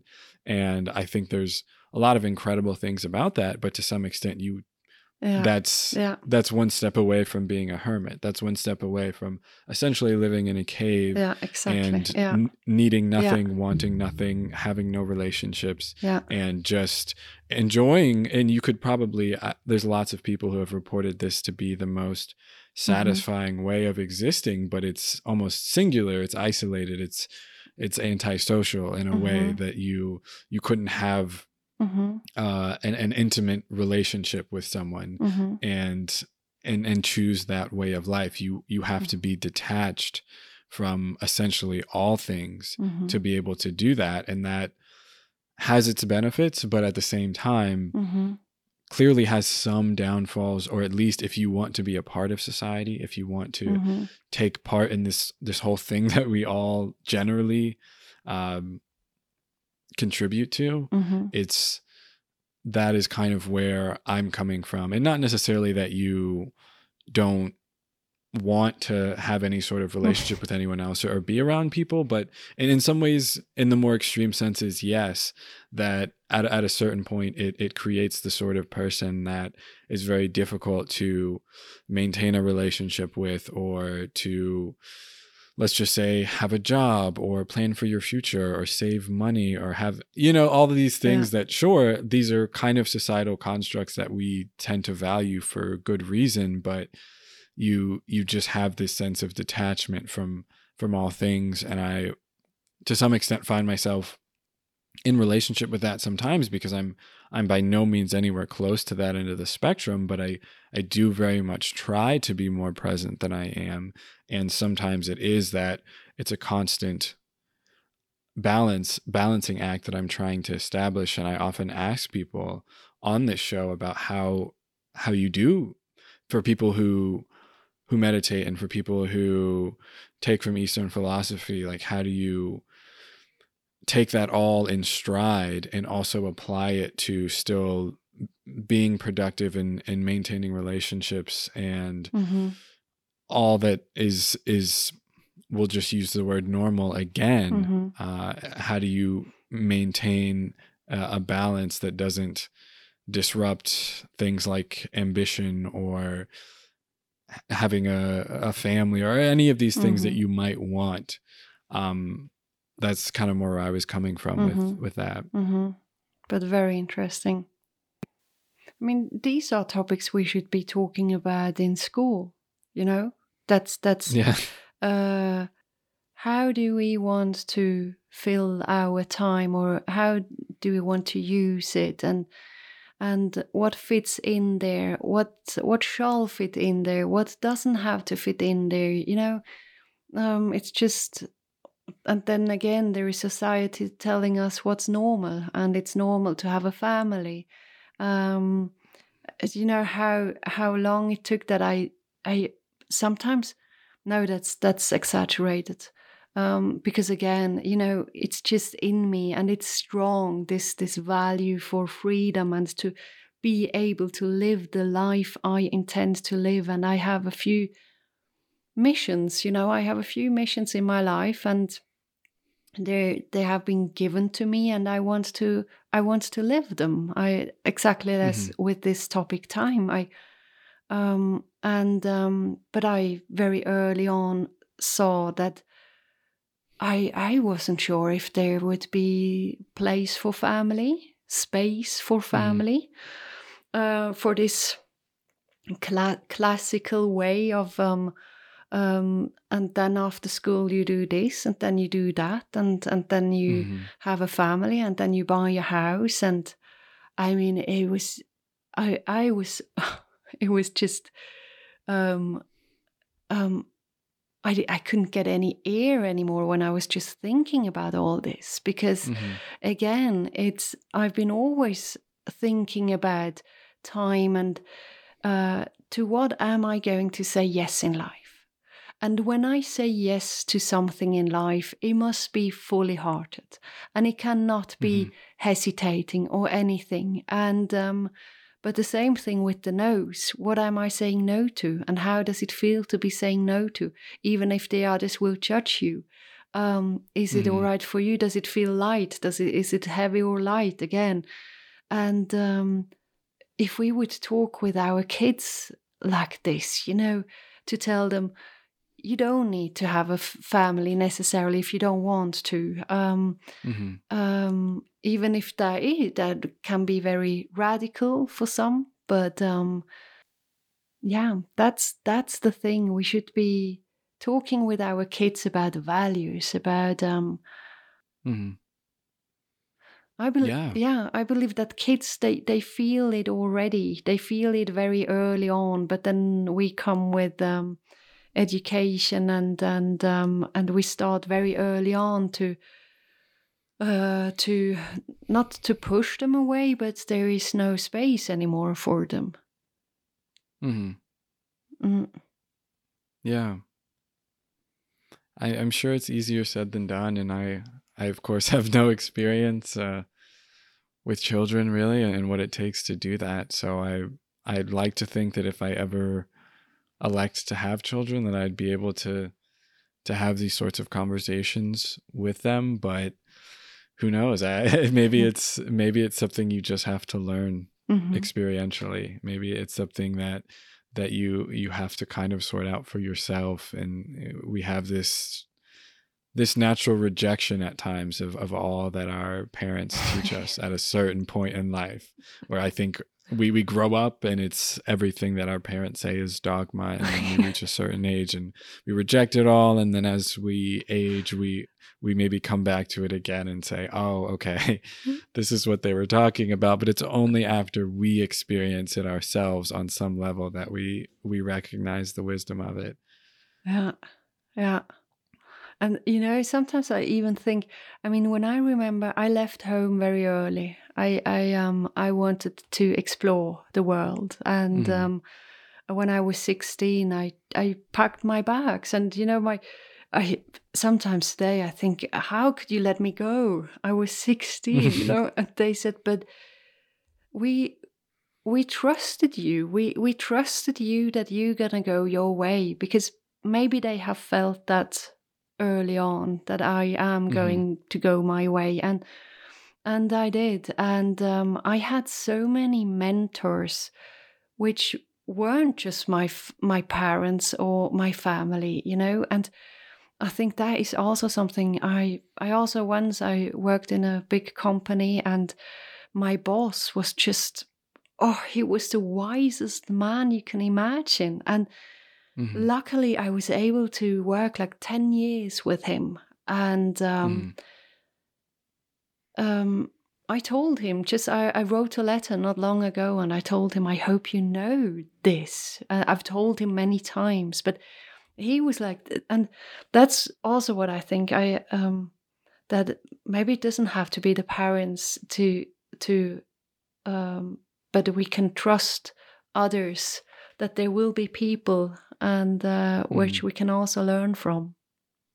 Yeah. Right. But yeah, one thing I actually wanted to jump back to before I forget, and it might actually be a good way to put a bow on things, is I know you had started on your story of your near-death experience, and I was just curious how that ended. And obviously you're here today, but how you got out of that situation, and I guess what your final reflections on it would be. Yeah, so I mean, I was young. I was 17 years old, and but I've never so yeah, I mean, I got saved by our dog. She really, okay. she really saved my life, and that was so special. Just a side story, when when you have someone who saves your life, of course you get you have a bond with this person, or with this dog in my case. And she was my guardian angel. I mean, I knew that she was just my guardian angel, and I felt safe all the time as long as she was around. And imagine this story. I was so close to her. And one day I was in Mexico, holidays. And that was many years later. And I am, I would say, a deeply happy person. I have a lot of, I don't know what it is, but it's just, I as a teenager, as a kid, of course I was sad sometimes, but I don't remember myself being really sad for long time. And so suddenly we were going out for dinner. And I was, my boyfriend's there. He was still preparing himself, and I was finished. So I was walking at the beach, and it was full moon. And suddenly, I felt this deep sadness coming over me, and it was like really, it just came over me, and I was sad. I was so sad, and I had no idea what's happening with me. It was so strange. And also because I didn't really know this deep sadness. It was very new for me. And I had no idea what's going on. Just that I knew something bad has happened. It was the only way I could explain it. It really was just so sudden. So I went back to the room, and I called my mom and my parents. I said, "Is everything okay?" And she said, "Yeah, everything is okay." And I knew that. I knew she doesn't want to tell me. I just knew. No, she wants to protect me. And I thought, okay. But so this night I was watching the full moon all the time. I was I was still very sad, but it was all right. And 2 weeks afterwards, when I landed, my mom, she came to get me, and they don't come and get me at the airport. Normally I take the train afterwards, and she comes and gets me, and she looks at me and she says, "Anna, the night you called us," she said, "that was when Lupa died, and there was our dog had died." And I just, from then on, it was, for me, I felt so alone. It was the first time in my life that I felt so alone, because my guardian angel wasn't there anymore.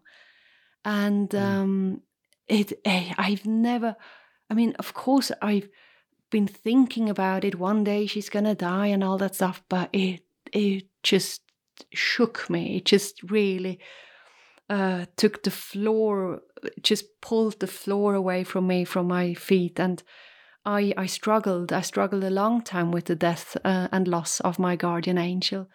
But but also this, you get over it. Today I look at the moon and I know she's there. She's walking alone. No, not alone. Mm-hmm. There are many other dogs and many other people walking on the moon in my childish vision. But yeah, so back to the story. She saved my life, and which is incredible. And so I was completely frozen. We can really say so. I was completely. I can't remember how much degrees my body had, but it was in a very bad state. It was in such a bad state that the only thing I remember, because before I fell into a shock state, was the doctor. He said we might need to amputate her legs, and and then I was gone. I thought, no, okay, now I'm just gonna switch off here for a moment. You guys, you do whatever you have to do. But it was painful. It was the painful was before, when it happened, when your body is starting to freeze to death, and that's very painful. But then again, there are so many stages. But it was, also the story, which also again shows a little bit of this how I think and how I live and how I go through life. I want to take the best out of it, no matter what happens to me. And I remember when I woke up, I was in the ER, emergency room, and in the intensive care station, care, yeah. And I just remember waking up and this beep, beep everywhere. And I remember saying him, maybe we have to amputate her legs. And I looked down, but the bed, the layer on the bed was going over the bed. So I couldn't see, my body. I couldn't see the traces of my body. And I couldn't feel anything. My body was completely very loss of feeling and everything. And I couldn't feel my legs. And I remember that I told myself, and this is a coping strategy which I always had or have. I told myself, before you look, you have to be all right with it. You have to be all right with it. And the nurse came in and I said, please, I need some time here now. And she said, okay. She said, just call me when you're done. 2 hours. It took me 2 hours. Wow. And I remember lying there and thinking, how is my life going to be without legs? And, I tried to went through it. I tried to visualize it. I tried to think about it, and just to get me there, that I'm going to say, I'm going to be all right with that. I said, Anna, you know yourself. You're alive. That was to come back to the resume, is that I was alive. That's all that counts. And today also, every day, the only thing, I wake up, and when I wake up, I'm happy, because I know I'm alive. I did wake up. I didn't go into my dream world forever.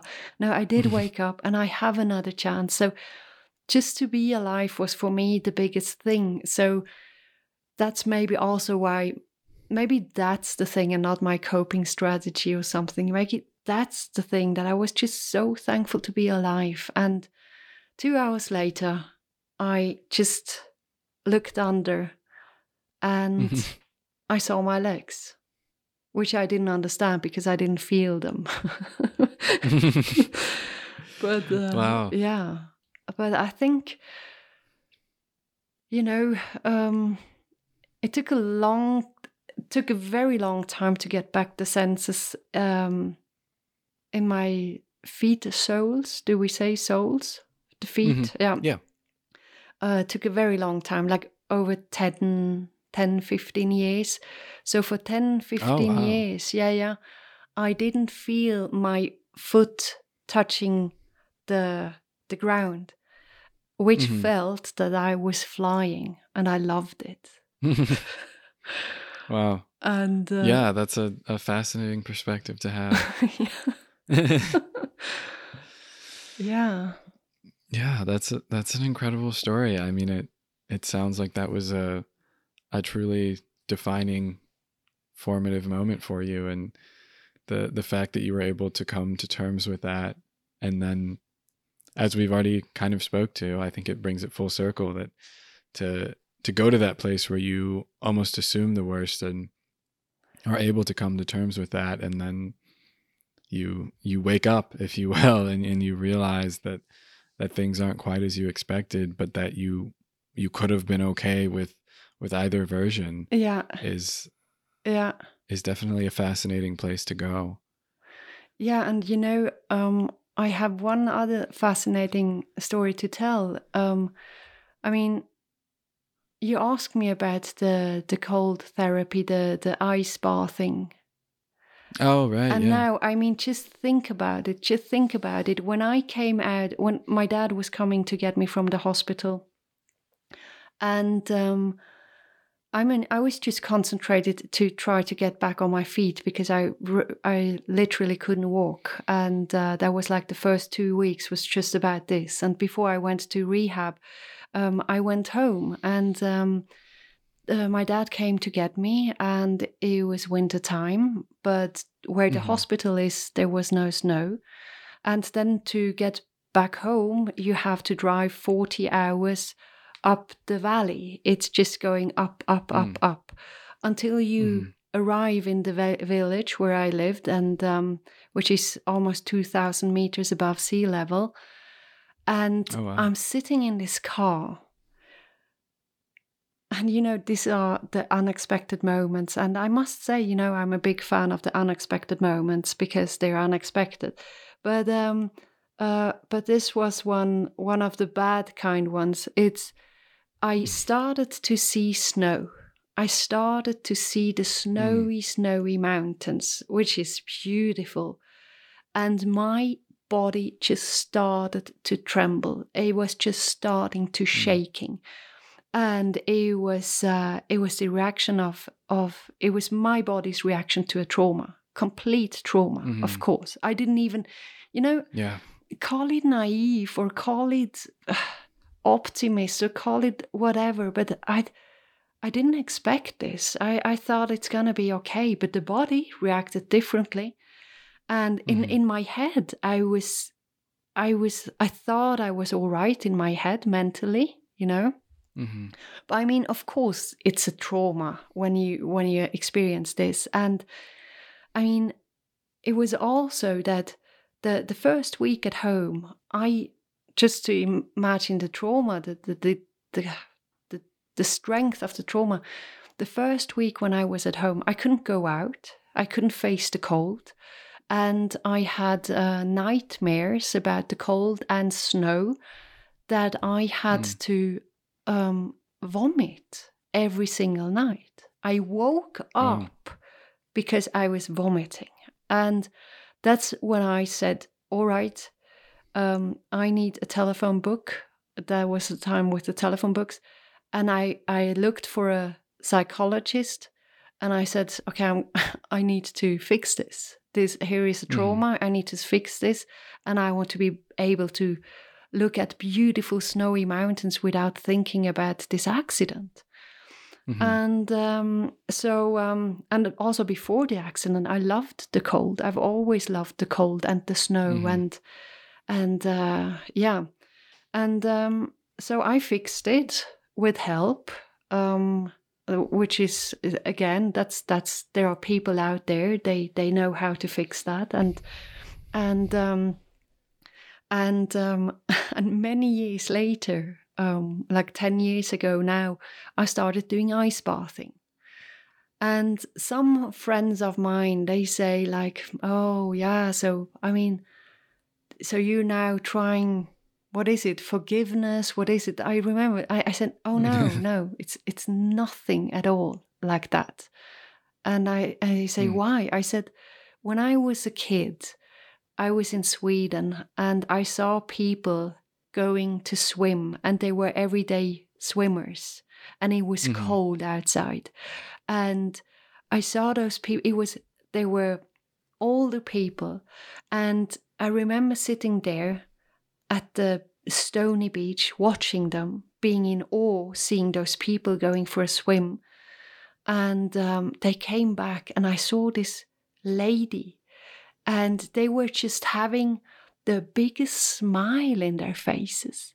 It was just pure life coming out of their eyes and faces, and they were so, they were shining. And I said, what are you doing, and why are you so happy? And they say, we do this every day. And they looked so healthy, and just everything was wow. And I ran home to my grandma, and I said, Grandma, you have to start doing ice bathing. You have to start to swim every single day. And she looked at me and said, never in my life. And I said, okay, but once when I'm an adult, I'm going to do it. And that's just, I knew early on, this is something for me. So it has absolutely nothing to do with the accident. Yeah. It's just more very ironic and funny, I think. Yeah. It's just really funny that I'm back there where I love it. But again, it shows you that this is possible. I mean, this is really possible, to something which almost killed you, that you can afterwards embrace it and love it. And I mean, I crave it. I crave the cold. It's just so good. And I started early on, which nobody knew about Wim Hof. Nobody knew about the hype of ice bathing. It's just beautiful. Have you done it? No, unfortunately not. It's something I've had some interest in for a time, and I guess I've done a very modulated version of that, which is like showers that are cold. I know it's obviously not the same as fully that's worse. Immersing yourself, but oh really? Oh, I don't like it. I can't, I just almost can't do it. I try to do it sometimes, but no, it's I think it's harder. The cold showers for me, they're harder. Yeah, that's super interesting. I mean, I've never tried the other side of it. I always imagined that would be much harder, and I've always had an interest. I'm very much a proponent of, I guess, the direct inverse, which is like saunas and heat therapy and such. But I haven't had as much opportunity to try it with cold bodies of water, just kind of based on where I live.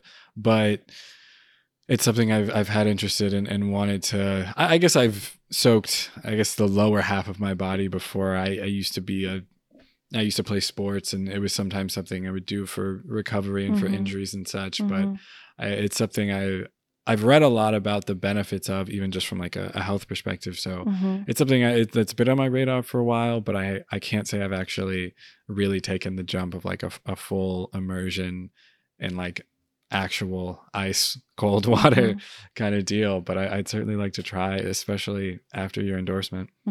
Yeah, and I mean, there are so many benefits. There are so many just next to it that it's just a beautiful moment. And it's, I mean, that's also for people. I do understand people today that they do it more often, because it's a tool to be in the present moment. That's for sure, because you can't be anywhere else if it's 0 degrees or, and, but the other thing is just, I always do it in nature. So I'm in nature when I'm doing it. So I'm surrounded by the beautiful nature, which is the biggest benefit for me. But then we talk about health benefits. It's I haven't been sick once. I haven't had the tiniest nothing, just nothing for 9 years now straight. Not a cough, nothing. Yeah. So the immune system, I think it really works your immune system. And also that you don't, your body starts to regulate your temperature. You know, I'm never too cold or never too hot. He regulates it all by himself. Right. Yeah. He learns how to do this.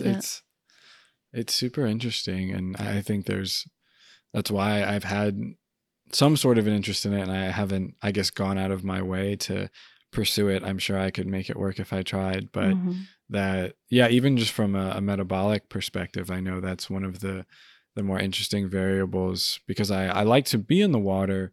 And though I've been in pools in ocean water that's relatively cold, but that even just being in water that's something like 80 degrees, I guess, Fahrenheit, as we use here, which isn't cold, but compared to our body temperature, which is 98, it feels quite cold. And so even the effort it takes to regulate the metabolic effort to regulate temperature when you're in a body of water that's that much cooler than you, like it is, you're burning so many calories, you're so metabolically active that's why swimmers are so incredibly fit by nature, because just spending time in the pool, even if you're not swimming, is very good for you.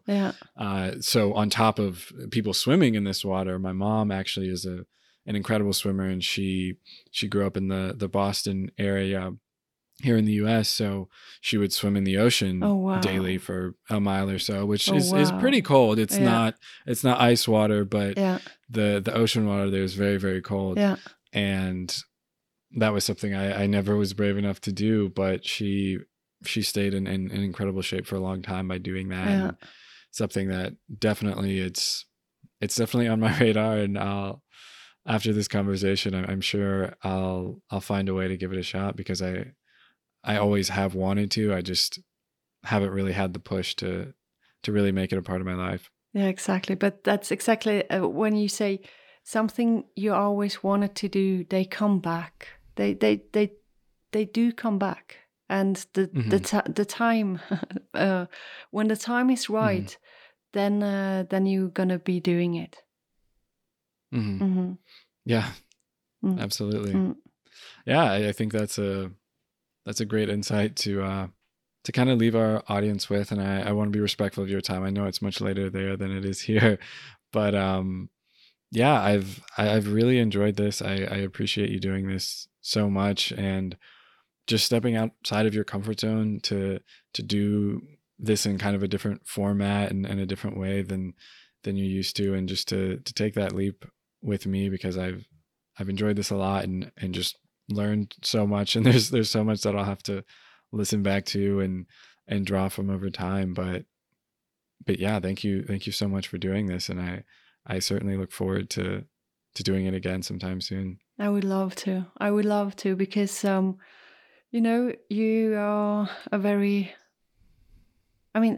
I thought about this in the beginning. Why did I say yes when it's so not the way I think and work, with the writing thing?